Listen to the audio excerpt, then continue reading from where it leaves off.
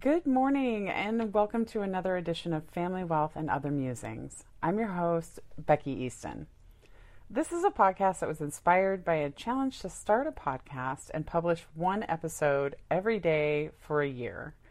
Quite a daunting challenge, you might think, considering even the idea of just a weekly or monthly show seemed overwhelming and confusing to me. But here we are. It's episode 4 now, and I hope you'll join me and follow along for what's to come. Help keep me accountable to publishing every day, even on Christmas, even on my birthday, and even when I'm in Disneyland, which is actually coming up pretty soon. We'll be taking this show on the road in another couple of weeks, heading out to San Diego for a few days so my husband can visit his office out there, and then up to Disney for a little fun.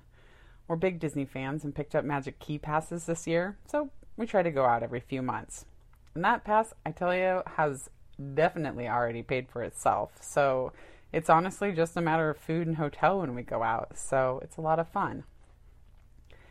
Well, I'd love to hear from you guys, my awesome listeners. If you have any questions or comments about anything that I talk about, or just generally for me, if you have a suggestion for something you'd like to hear me talk about, let me know. I want to hear from you.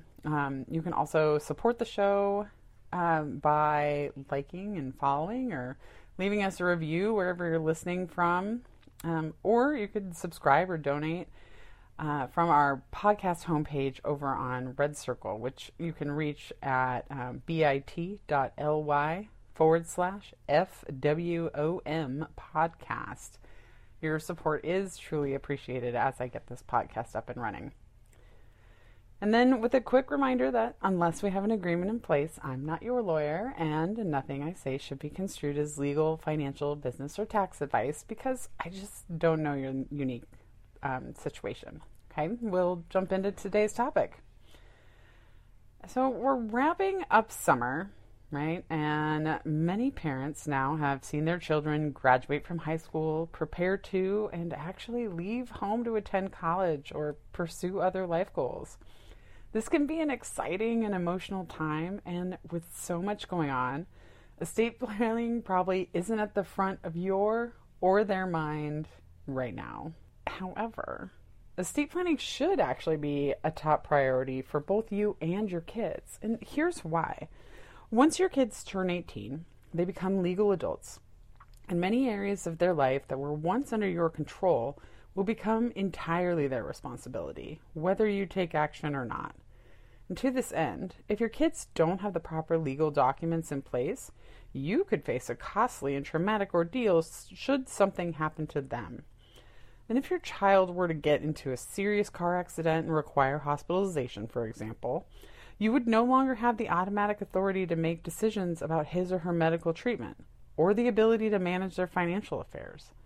Without legal documentation, you wouldn't even be able to access your child's medical records or bank accounts without a court order.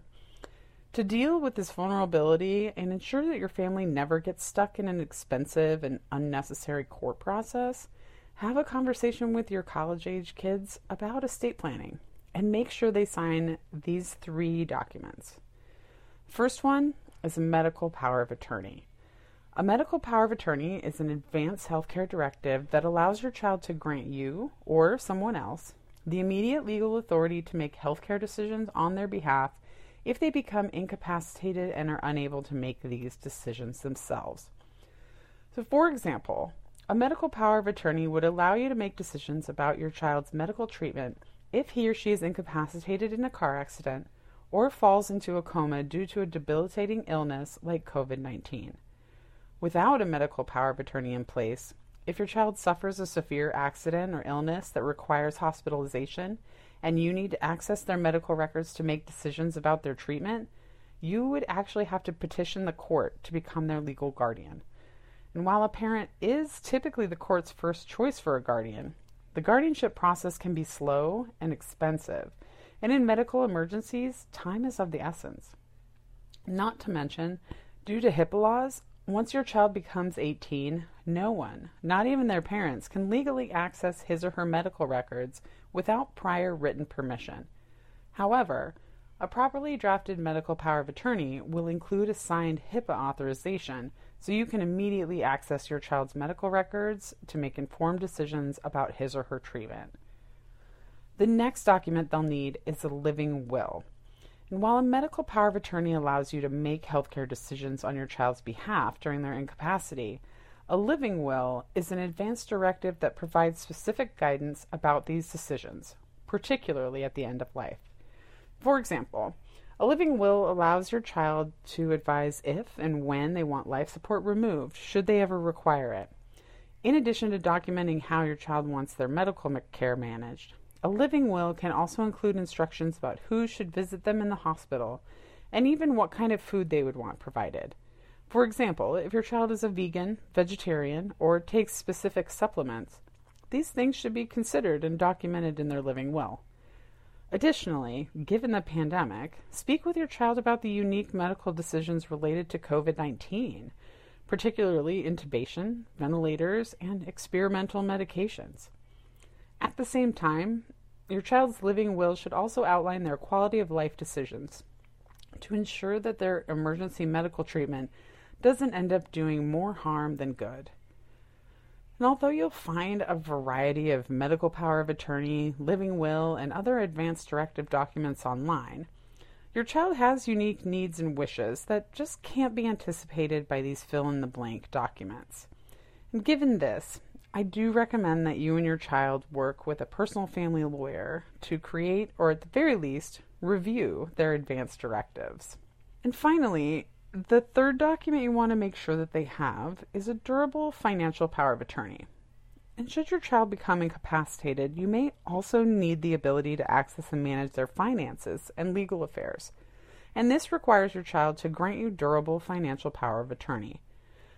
A durable financial power of attorney, I feel like I've said that word a whole bunch of times right now, gives you the authority to manage their financial and legal matters, such as paying their tuition, applying for student loans, paying their rent, negotiating or renegotiating a lease, managing their bank accounts, and collecting government benefits if necessary.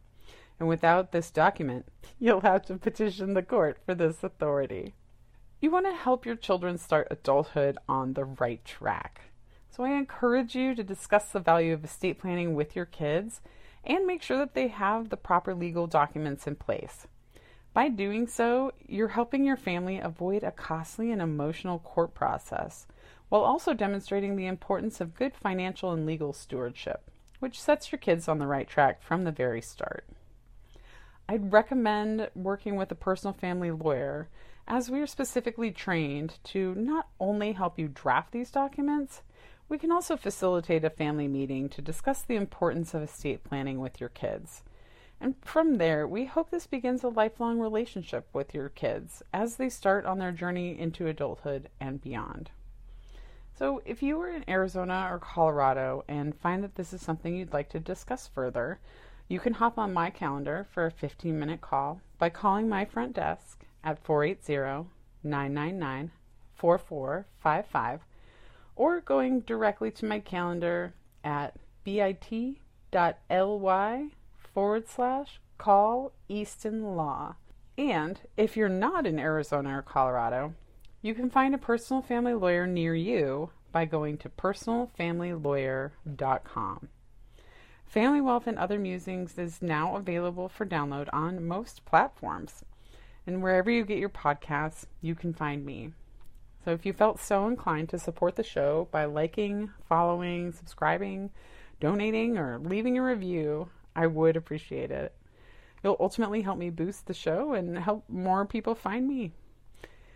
Thank you so much for listening in again today. This is a beautiful Saturday, and I hope you get out there and enjoy it. This has been Family Wealth and Other Musings, and I'm your host, Becky Easton. Have a great day.